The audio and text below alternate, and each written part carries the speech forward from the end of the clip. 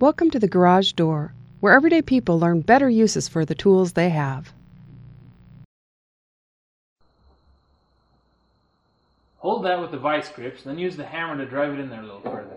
Okay, Dad. No, not like that. I'm sorry. I can't believe you did that. I'm sorry, Dad, really. Can't you do anything right? Aren't you ever going to learn these things? You're probably going to turn out to be as worthless as your Uncle Frank, aren't you?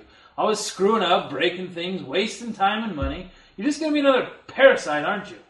No, Dad, I'll learn it. I'll try harder. What? Did you just tell me no? Are you saying I'm wrong? Don't you tell me I'm wrong. Who do you think you are? I don't mean to. Don't give me that. I wasn't born yesterday. I know what you mean when you give me that look. You may be stupid and completely worthless with tools, but I know how sneaky you can be, slipping around, trying to hide things from me. Get over here. I'm going to give you this blistering of a lifetime and teach you a thing or two. No, Dad, please don't. I picked up the tool, and if you tell me what needs to be done next, I'll do my best. Your best? Ha!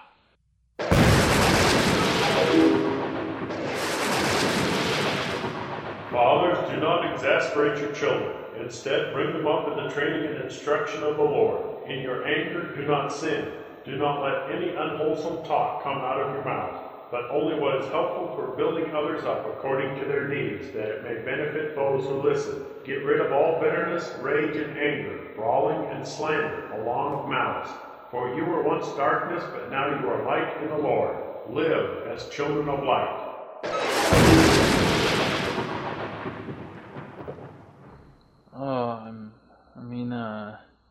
Hey, look, you picked up that tool. Good job. Was that a friend of yours? Wow, is this where I was supposed to tap? That's fine. Would you like some more light on that? Thanks for coming to the Garage Door. I hope you picked up some tools. See you next time.